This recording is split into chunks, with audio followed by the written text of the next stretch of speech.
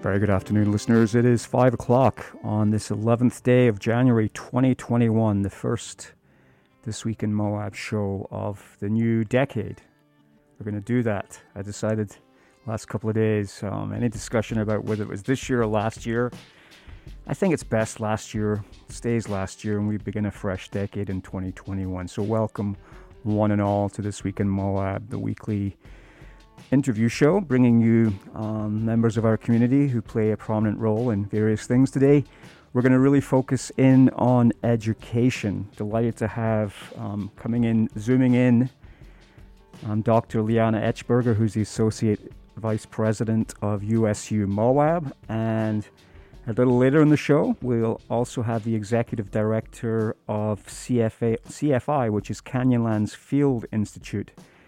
His name is Jory McComber. Both individuals are very responsible for educating youngsters and not so young individuals, and we're going to delve in to both of these entities and what they provide.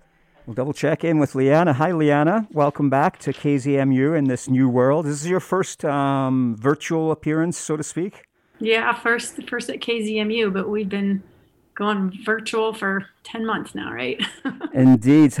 Let's just, we'll quickly reflect back on 2020. I think it's fair to do that at this point, just to maybe tell what went through your organization in this strange year that just passed. Yeah, that's kind of crazy.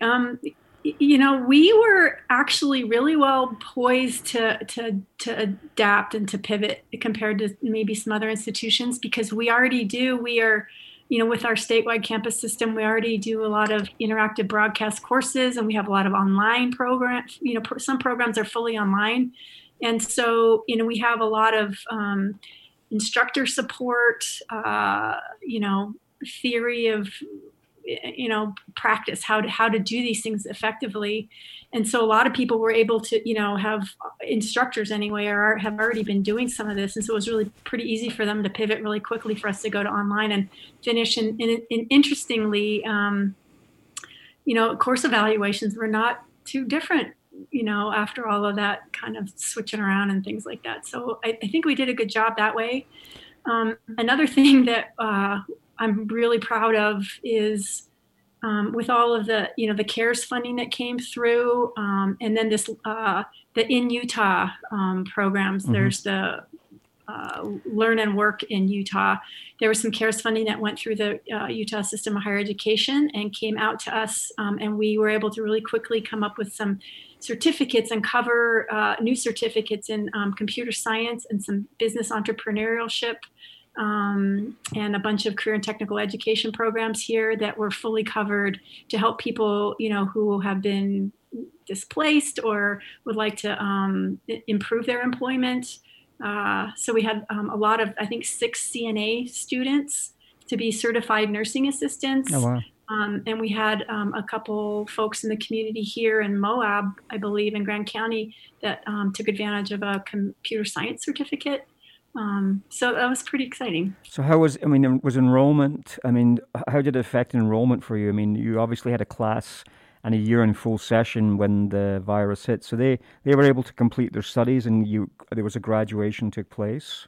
Yeah, there wasn't a graduation, which is horrible. A virtual graduation perhaps? Yeah, well, we did, they were all sent. We did as much as we could to feel special, and they got a little package surprise in the middle of the year, but there really wasn't. there's a lot of students, and it was not, we wanted to be fair across the system, and we didn't have an official event. No, and understandably so.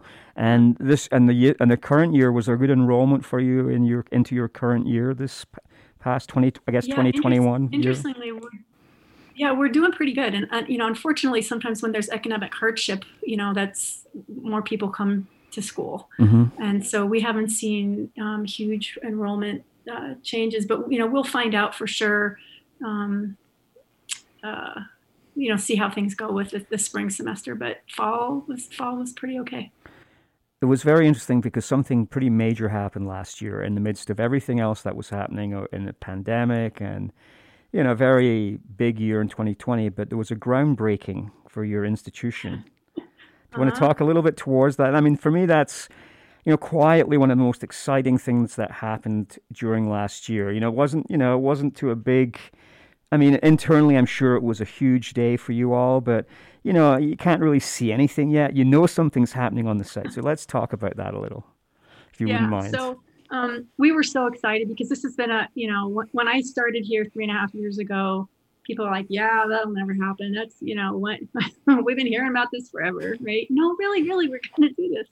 And so, we're working real hard and everything is in place and we're ready to break ground and celebrate, thank our donors who helped us get to this point and, do the ceremonial shovel some dirt. And we just decided at the end, we were going to have 10 folks up there and sort of maybe do like a live streaming or something and, have everybody socially distanced. But that weekend, right before it, the governor declared a state of emergency. And we just thought, me personally, I want to be a good role model. And, I would hate for there to be some, super spreader event, something that had to do with USU. So we just decided that it's probably really better. We had a video that we released on that day, and we sent out, announcements that ground has broken. But it's funny. My husband and I were thinking, we need to do something, right? And we plotted and did a funny little video. I rode my bike from the old campus to the new campus, and I shoveled some dirt all by myself, with this in the spirit of everyone else being there with me. Yeah, if you wouldn't mind, would you explain to those maybe who are listening exactly what's going to be happening at the site, and maybe just, for those that are maybe new to the community and are unaware of what's been going on, not beneath the surface, but definitely going on for quite a number of years now, and how it's coming into fruition, so to speak. Yeah, so many years ago, the Holyoke family, a local family, donated some land for a new campus, and there was a little switching around to get to the location that we have today. So there's 40 acres up on the hill about 3 miles south of town, up on the west side of the highway, and there is a master plan for, future days, but, we go one building at a time. And, our mandate here at Utah State University, we're the land-grant institution. And so our mandate from the legislature is to serve this community. So the folks who live here, that's why we're here. And so we're starting with our first building up there, and the city and the county, city of Moab and Grand County, helped. We're really supportive of this idea, but there was no access to that land, and so they've built a road up there for us. It's called Aggie Boulevard, and it goes up at the end of Aggie Boulevard is where USU, our first, the campus land is, and where our first building is that has begun. And construction is well underway, and you can watch the construction live if you go to our website at moab.usu.edu/new campus. There's 3 cameras. You can get some views and watch 24/7 what's going on. And what is that facility intended to be? Isn't that to kind of replace what is existing that you're currently operating out of? Yeah. Mm-hmm. So part of, to pay for that building, we will be selling our current facility, and so we'll be moving up there. And so it's nice because it will be designed for learning, right? So it's going to have, little places for students to study. It's going to have what I'm especially excited about. We will be up there with some new programming that the infrastructure in that new building is going to allow for. So we're going to have some shops there. We're going to have a construction and a welding and fabrication lab. So that's stuff that we don't have right now. We're going to have a science teaching lab that we don't have right now. The high school's been really great in sharing their facilities in the evenings with us. And so we're really grateful for that, but we'll be able to grow some programming with our own lab. The extension is coming with us, our Grand County Extension, and they're going to have a demonstration kitchen, which is new for them, for 4-H and for healthy eating, sharing those kinds of things. And then we'll have a nice state-of-the-art nursing teaching with a simulation lab, and health professions, labs, so a bunch of things that are going to really help us provide great programs. And that's, that's basically, that's phase one. And you did allude to this a little bit earlier when you mentioned a master plan. Would you mind just painting the picture of what you see? I mean, we're obviously going to go out a few years from now, but maybe 10 to 20 years from now, what, maybe we can expect as a community happening in that area, because I'm sure it's beyond just the school facilities too, correct? Yeah. Well, the sky's the limit so long as we can find the financial support to do it, as always, right? And so there's a lot of options that we could do there. We could, something that I think would be great is there's a lot of research that goes on here and field trips coming down from not only Utah State University, but from other higher education institutions in the state and across the country come out here. This is an amazing place, right? And so if there might be some sort of a education or a research facility that could possibly be there one day. I mean, these are just say the sky's the limit with money. Just say the funding comes on stream to the, better than you expected. I mean, just let's, paint the most optimistic picture. I mean, obviously, just to kind of say what the potential could be possibly. Yeah, the potential could be to, the most likely thing would be structures that will be able to expand our offerings. Mm-hmm. Any chance of perhaps a conference center at some time at the facility? I mean, you bring a lot of educators here, just seems that would kind of fit in potentially with what's the existing industry that we have here in town, which is tourism. We would be willing to explore things with the community. Yeah. Yeah. Is there I've heard word about that there would be some housing around obviously not that you're directly involved with as far as USU goes, but in that area where the university's going, I've heard that some of that land is going to be offered over for some housing developments. Is that correct as far as you know? Yeah, I don't want to speak because I don't know firsthand, the details there. But my understanding is that there is a developer there who's started working with the city to build some housing up there, and my understanding is that it's there's some multifamily and places where students potentially could live. If I was talking to a mom one time, and about how we don't do housing because we're here to serve the community for the people who already live here. But she said, God, that'd be great if there was someplace I could get my kid off the couch, and still, save some money. But we don't have housing, but there is some development that is in the planning up right next to us that would be right off of Aggie Boulevard. Now, you mentioned the mission of USU is obviously to take care of the local community, which, of course, there's a lot of kids here that would look for higher education. And, of course, adults also. It's not exclusively for high school. I mean, you do offer a lot for adults, too, that perhaps for further learning, even if they have degrees. Is that on offer at USU? Yeah, actually, the majority of our students actually are post-traditional, we call them, right? So they're not the 18 to 24 just out of college, which is the traditional, what you think of as college. And in fact, it's sort of interesting. These, most of our, when we do surveys of our student body to try to find out what, with their student fees, would you like to have activities? What would you like to do? They're really just not that interested in the traditional kinds of activities like hanging out and they're more interested in, they're busy. They've got families, they've got jobs, they're finishing their education, and they're interested in things that are going to help support their lifestyles. And so, we accommodate that. But it's interesting. We have probably 70% maybe majority women and majority over the age of 24. But I think the average age is 36-ish, something like that. Don't quote me, but. But obviously, I mean, it's available for for younger folks too here in the community that are considering that, so they don't have to go away. That option is available. Now, what about the future? Do you foresee that it might become a bit of a destination campus too, that people from other places would express an interest in gaining their studies in a place called Moab, Utah? I would imagine it would seem quite an appealing place to go to university. Yeah, anyone can come. I mean, it's not, you don't have to be, we have resident tuition and then there's out of state tuition. But if you can come even if you're out of state. We'll take anybody who wants to Sure. go to attend. Yeah.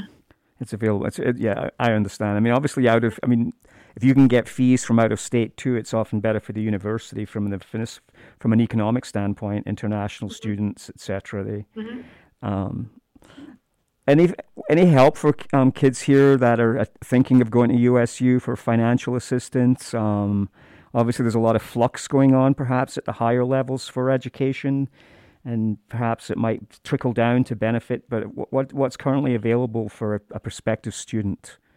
Yeah, I'm glad you asked that because we have a lot of scholarship and support opportunities. There's the federal grants that's and loans that students can take to apply for. But we also have a lot of our. I want to give a shout out to a lot of our community folks who have.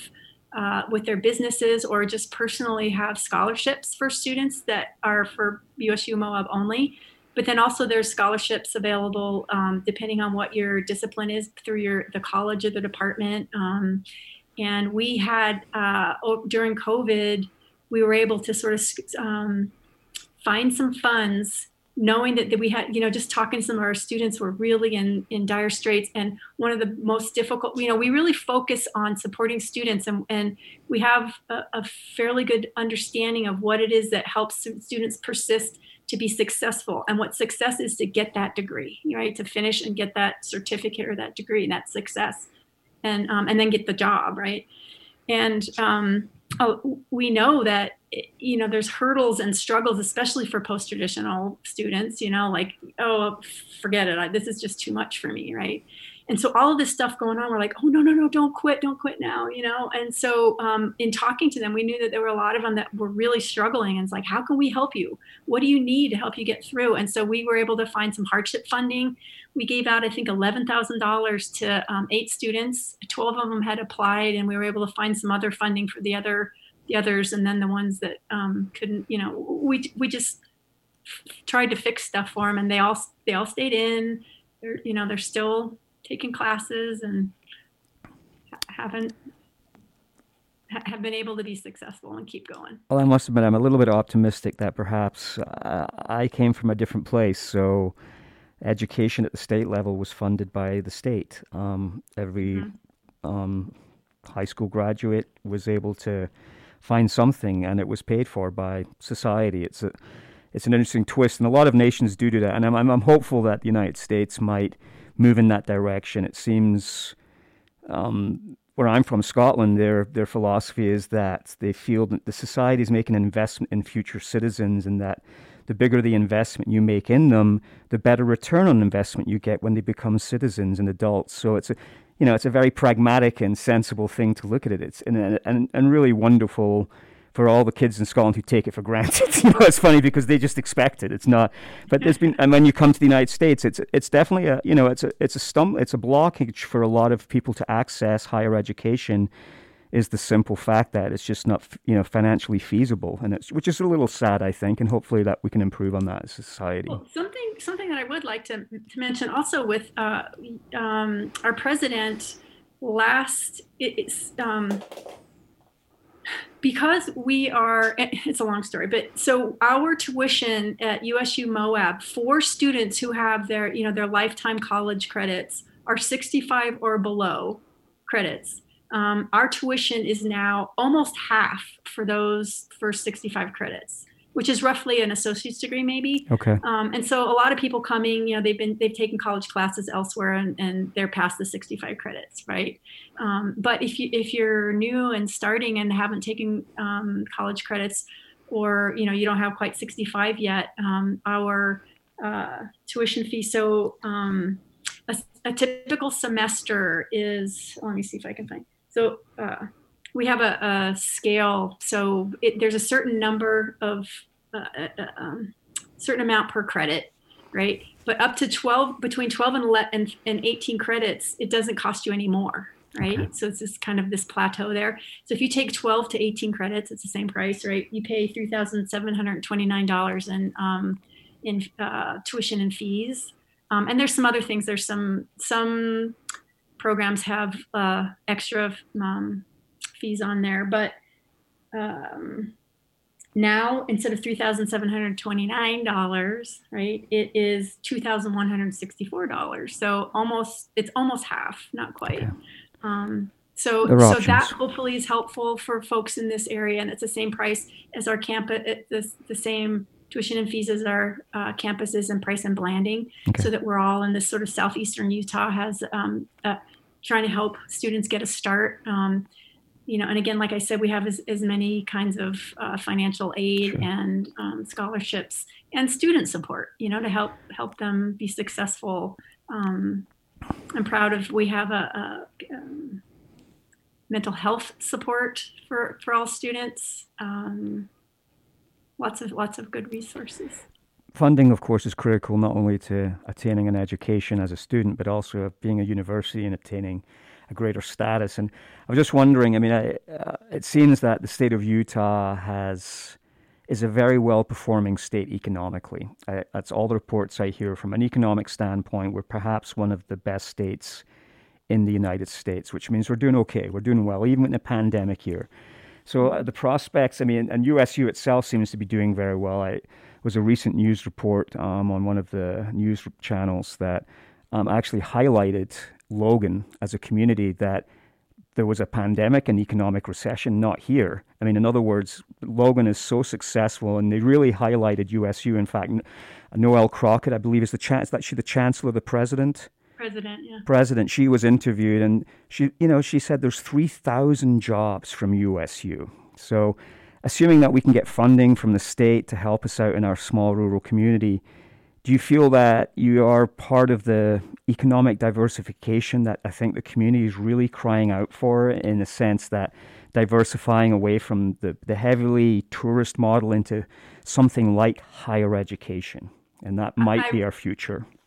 Yeah, I really do think that. I think that we can certainly play a role in that. On the one hand, we employ, about 30 people. Well, yeah. Our full-time staff is about 15, maybe.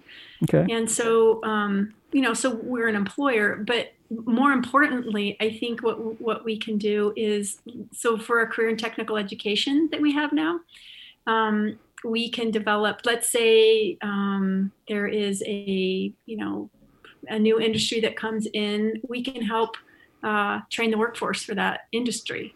And so I think that that's a really important role that we can play.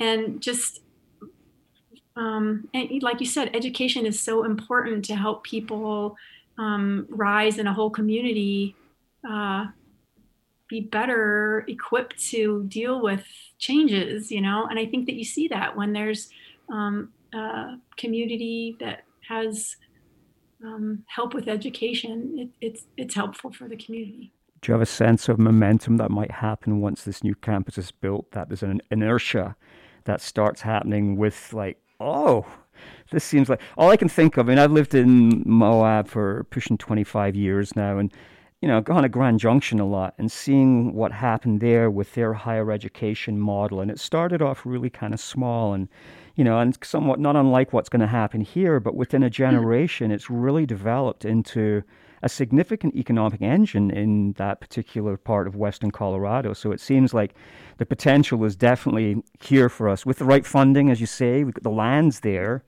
I think the will's there, and funding is obviously the critical thing, is it not? At the end of the day. Yeah, right. But when we're trying to set up for the future and whatever the future holds, and however we can play. I see us as a support. We want to support what the community wants, right? And so when the community decides if there's a new industry, we can help train that workforce. If the community decides we need a conference center, let's explore those options. And, we can, another thing that's really great that I really want to emphasize about having this campus on, here in town, right, versus an online, and, we have online things, so we can provide so much, but we also have a lot of faculty here. And so we have, Jen Evers is our social work faculty member, and she does so much with her students out in the community doing social work, right, and helping the community be better because of these students out there doing that stuff and putting and placing them in places. We have a new recreation resource management professor, Wayne Fryman, who is very well established, and he has connections here, and he's starting to do some really great research with helping understand tourism. And there's some great studies where the information that comes from this research can inform policy and help us make the right decisions. And that's, again, where I think education really plays a good role, to, instead of just shooting from the hip, okay. What is really going on? What we think is going on, is that really what's happening here? And make decisions accordingly. Let's circle back just to finish off here, because it kind of rounds out nicely, is that, and I'll ask you this last question, and obviously the campus is beginning.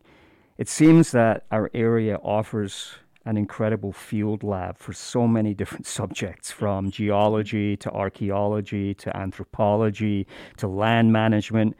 Do you foresee the university maybe being something different, like saying taking advantage of what we have here, being public lands, and access, of course, is another massive, thing that for example, I mean, it seems no-brainer to do a geology major here, because you have your textbooks outside the door, basically. Mm-hmm. You know what I mean? Yeah. One reason we don't have that already is just because in order to do that, you need, a biology lab, a physics lab, and the faculty to do all those things that are face-to-face, and we just don't have that yet, but I would love to see that. But what we can do is, it's funny, I was just talking today about, what is the future here? What is so unique about this campus is this classroom that we have outside, and Dr. Fryman is one of the first, nail in this new structure of what the future of USU Moab might look like. And we're looking towards those natural resources. Well, I think it's very exciting that, the USU has been around for a long time. Let's face it, it's not a new institution by any means, but the Moab version of it is really in its genesis. So I look forward to reporting back in with you as long as you're representing the university there, Liana. Thank you so much for taking time this afternoon to give us a little update, so to speak. Yeah. So I just want to throw out too that, like with CARES, if there happens to be more CARES funding, if anything changes, our best way to get out information when there's sort of new opportunities is, follow us on Facebook and Instagram. We'll get stuff out and let the community know, and go through as many channels as we can to get info out for opportunities that might cost not much. Well, thanks for being here, and thanks for USU's presence in Moab too. I mean, it has to start somewhere. So, from the acorn, the mighty tree grows. So, generations from now, they'll be looking back. It's planted and it's growing, which is awesome. Yep, it's sprouting. Thank you so much. Thank you, Howard. We'll check out with you there. Thank you. I'm going to just check out with Leanne there. She's going to zoom away, so to speak. All right, moving onwards, I'm very delighted to have Jory Macumber. Introduce yourself. How's that? Great. My name is Jory Macumber, and I'm the new executive director of the Canyonlands Field Institute. Okay, before we get to CFI, we're going to talk about, because you're a new face in our town, and we just quickly had a quick discussion before we went on air here, and you started all of December 1st, which is not that long ago. I'm on about day 45 or so. That's right. Okay. Can you tell the listeners out here in the Moab community just a little bit about yourself as an individual, where you're from, and a little bit of your background? So I grew up in New England and spent most of my time living in New Hampshire and working in New Hampshire. And the job I had the longest in New Hampshire was as a teacher and a coach, and then administrator at the Holderness School in Plymouth, New Hampshire, which is a private boarding school in New Hampshire. And then and that's where I did a lot of outdoor education, actually. I moved to Park City 6 years ago to work for the U.S. ski team, because I was also a ski coach, to build some education programs for them, because they have all these athletes are gone in the winter, can't go to regular schooling. And then most recently, I was the executive director of the Kimball Art Center in Park City, which has a lot of art education programs. This job came up, was posted in the UNA website last June, and I just read it and go, wow. What a great job that would be. So I pursued that and eventually got hired in November and started in December. Well, congratulations and welcome to Moab. Although you're probably reasonably familiar with the area sounds like. Yeah, so I came as a tourist, came Sure, here and we all mountain did. biked and my first ride was in the Slick Rock Trail like everyone else, and then moved out from there. My wife runs half marathons, and I think she's done 3 of them down here. The ones up at King Creek and the ones out in Klondike. The trail So yeah, the trail runs. that's right. All right. Yeah, she does trail half marathons. Yeah. Okay. And one of the new things we've learned to do since moving to Utah is canyoneering. That's been our new sport for us. Well, we have canyons like unlike as your organization, you're called Canyonlands Field Institute. After all, is a certain reason for that. What did you know about CFI before you got here? Any much about it as an organization? So, literally, the first I heard of it was when I saw the job posting. Okay. And did some web research there and talked to some people who were connected to it. But I didn't know much about it. But what struck me was its mission, which is care for wild spaces and renewing the human spirit through outdoor education programs. And that really spoke to my heart because as an educator and teacher my whole life, by far outdoor education programs have been the most intense experiences, most memorable experiences I've had. So I've taught a lot of history. I was a history teacher, and that's great. But the ones when I go back to a reunion, we talk about with the other students and alumni, we talk about what we did in the outdoors all the time. Well, of course, yeah. History does tie in quite a bit to this area too. It culminates all together, doesn't it? You've got this great outdoors, and then, let's look at I always find this area remarkable, and I work in the service industry, and I try and describe this place to people. And for me, the longer I've been here, it feels like this is a museum of time. That if you want to see what happens to a little rock out in the middle of a cold space flying around an orbital sun over billions of years, well, just come to Moab. And, it goes deep, really deep, like way back there, and the geologists will explain that to you in that point of view, and to the dinosaurs and then archaeological finds. So the history is, from day one, really. I mean, it's all here, basically, it's an exposed, so. Right. And that's what a lot of our programs do is a lot of geological history in our programming and also a lot of human history. And the petroglyphs and the art of the ancient civilizations are both big parts of our curriculum. You do spend a lot of focus on youth at CFI, it seems. You want to talk to that a little bit? Yeah, so the main focus of our program is to bring school groups for 2, 3, 5-day programs. We have Professor Valley Field Camp out up the Colorado River in Professor Valley. We do trips on the rivers and in the canyon land-based programs as well. And we're looking at science and history and art education, but also lessons around social and emotional learning as well. You get kids out of the classroom and the desks and pens and paper, and there's a whole new set of lessons they can learn when they're out in the outdoors. So the mission you've told us about now, all of this was going very well in all businesses and all things until 2020 hit, right? And COVID-19 hit. In a way, what you're doing, does it make your process of getting back to your classroom a little bit faster because of just the essence of your programming and how it is all outdoors? As far as getting students back into that's a good question. It's interesting. So obviously, our programs we completely shut down the spring, and we're about half booked in the fall. And where I study outdoor programs, say New England, they were booked. Jammed. And I think the main difference is in New England, there's 30 million people within a 3-hour drive. And here, obviously, not as dense. So that's what I want to try to tap into, especially this spring, definitely, and even more so in the fall, when we hopefully vaccines, et cetera, we've turned the corner, because I think there will be a pent up demand for outdoor education to get back outside. I think also schools are seeing even more so the value of outdoor education because, I have a master's in education, and all the latest research is really around online schooling and how do we use devices and asynchronous learning. And I think people are going through the current experience and going, whoa, I've had enough screen time. I need to teach something real. Get me the hell outside. Get me out. So I think there'll be a recentering and understanding the value of a direct connection So we really want to connect people and nature directly. And that you can't, I totally believe you can't really understand something until you touch it directly. And so that's what our strength will be going forward. Let me ask you about this spring, because obviously that's coming Yeah. up. What are your, obviously it's still a little ways off. Do you have any intentions of any programming? When do you intend to start programming again, I guess is my question. Yeah. Yeah. So we are booking actually. We are almost as full as we were booked a year ago before Great. COVID hit. Um, some of them are tentative. They're waiting for, certain last steps. And it's a little bit later. Right now, our first trips start around April 19th, and a really busy year, they start on April 1st. May is booked. And we also have a really good contract for the summer, a new contract, Yep. Leadership Adventures group.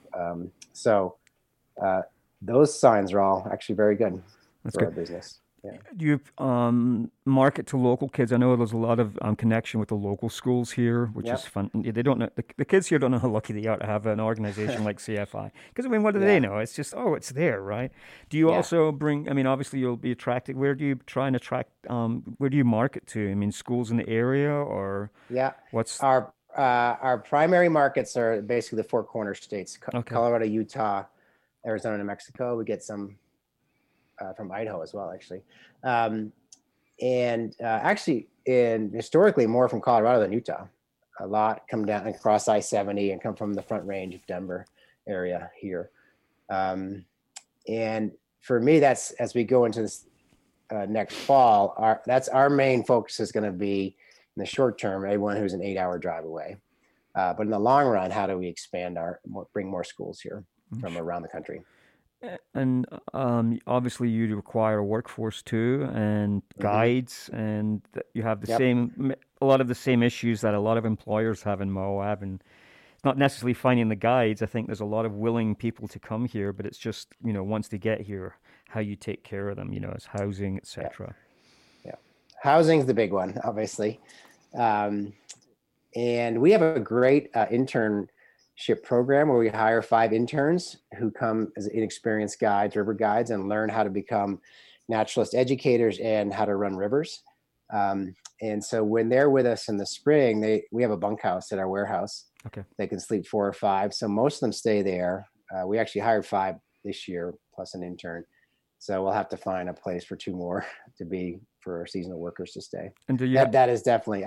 So I've had to work to find my own place to live, but I'll go there for the first time to how to staff young people and house them around here. That's going to be one of my first learning Well, generally, lessons this year. I think the younger you are, the less expectation you might have of your living accommodations. Is that the best way to describe it? You're not expecting a mansion up on the hill, right? You're just like somewhere where you can crash safely at night and it's dry. Yeah. No, I have a 24-year-old son, and he has a 10-year-old Tacoma with a cat because I'm all set. I can go anywhere. It's the modern gypsy. That's right. Let's talk about the field camp because, I mean, you may or may not be aware of this. It's a fairly new addition to CFI, and it was a pretty generous, I believe, donation from some generous. We have a lot of generous folks in Moab. I can hardly tell you. I mean, it's quietly unbelievable, and we're so blessed in that sense that people really care about a lot of things that happen here. You expect that to be up and running this summer as a field camp? It will be up and running this summer, and we're doing a bunch of improvements. So I'm following Carla Vanderzanden, who you need to get on here because at some point, because she started CFI 35 years ago. Yes. She's the founder. She's probably already been on the show. And her story is awesome. Mm-hmm. And she's not going away. She's still working at CFI. And her main project is we have about over $200,000 in grant money to improve Professor Valley for this summer and next year. So we've already added in the main area ADA paths, so we can get programs safe from the National Ability Center to come down here and spend time on that field camp.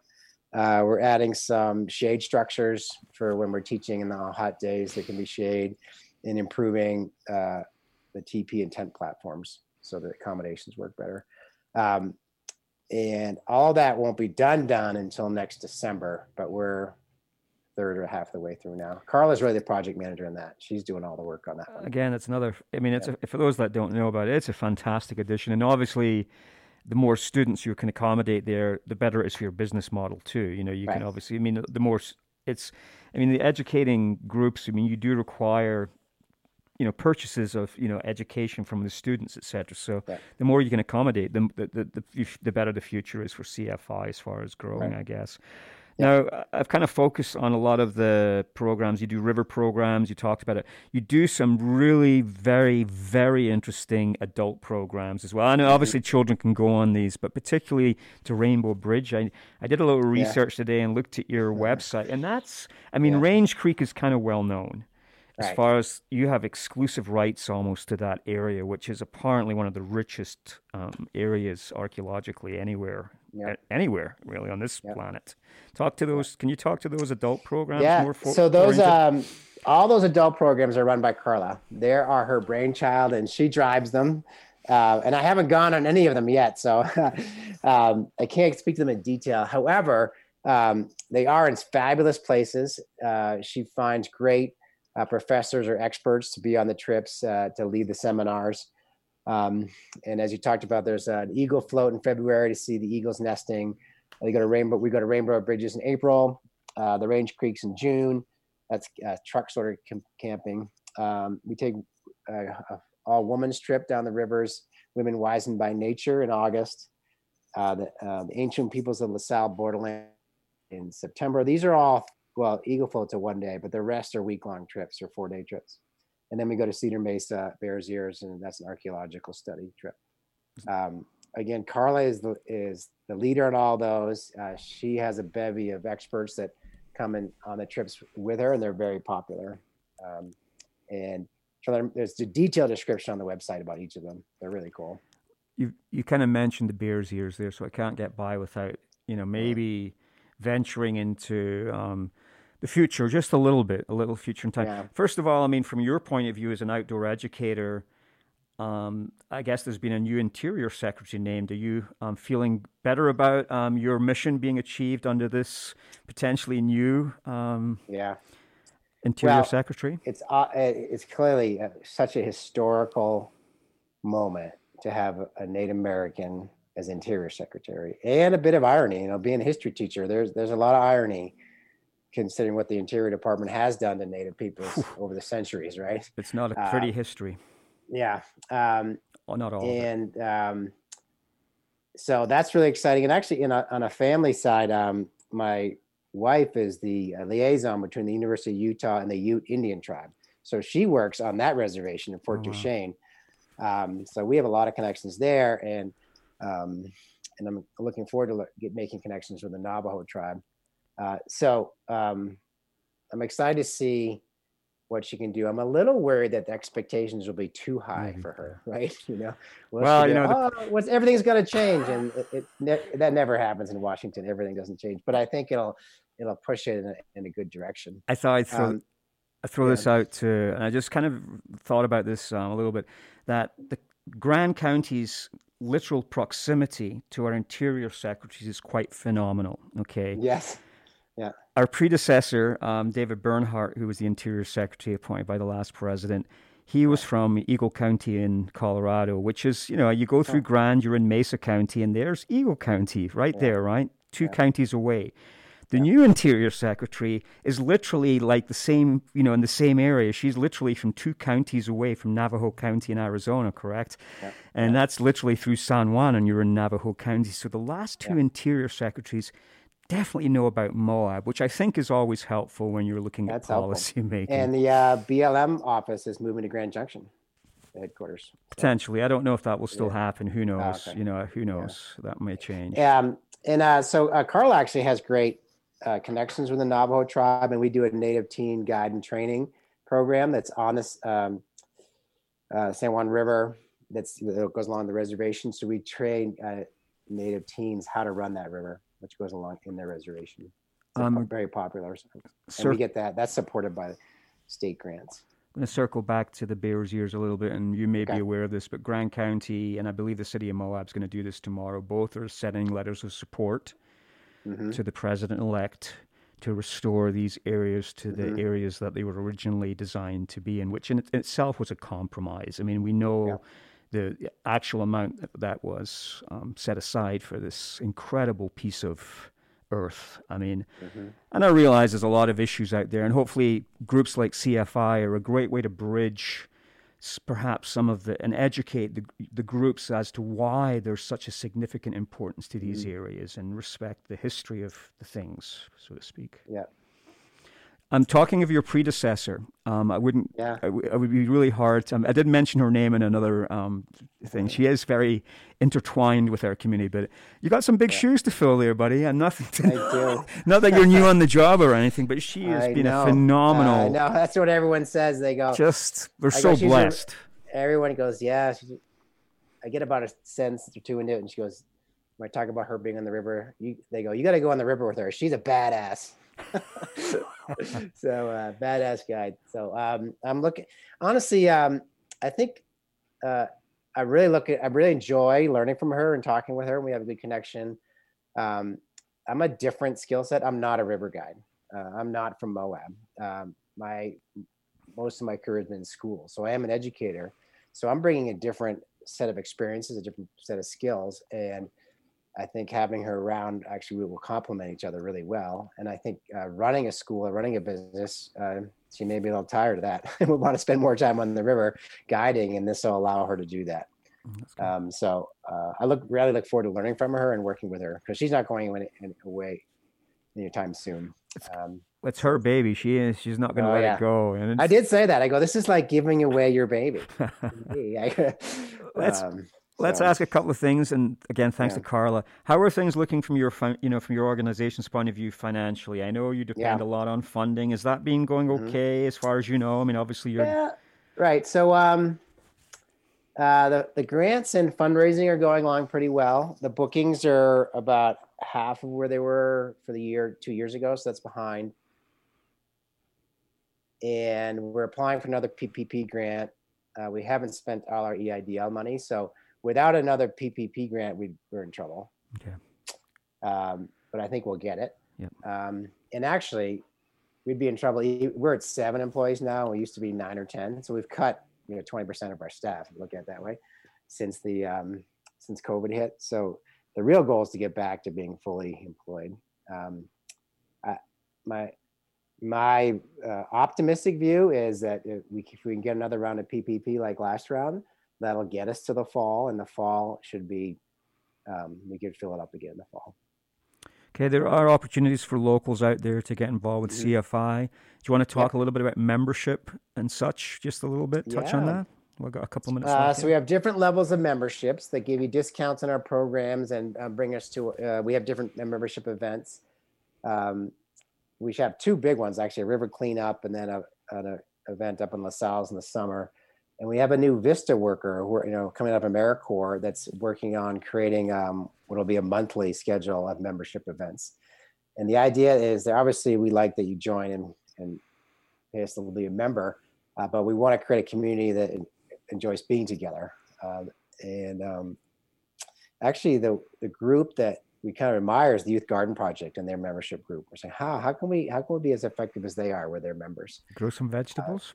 Yeah, exactly. Well, they have a regular time when you can come after work and help a little bit, and it's social, and so we're trying to figure out how to implement something like that. So the membership part, of course, it helps financially, but it's really to help create a community. People enjoy each other, enjoy the outdoors.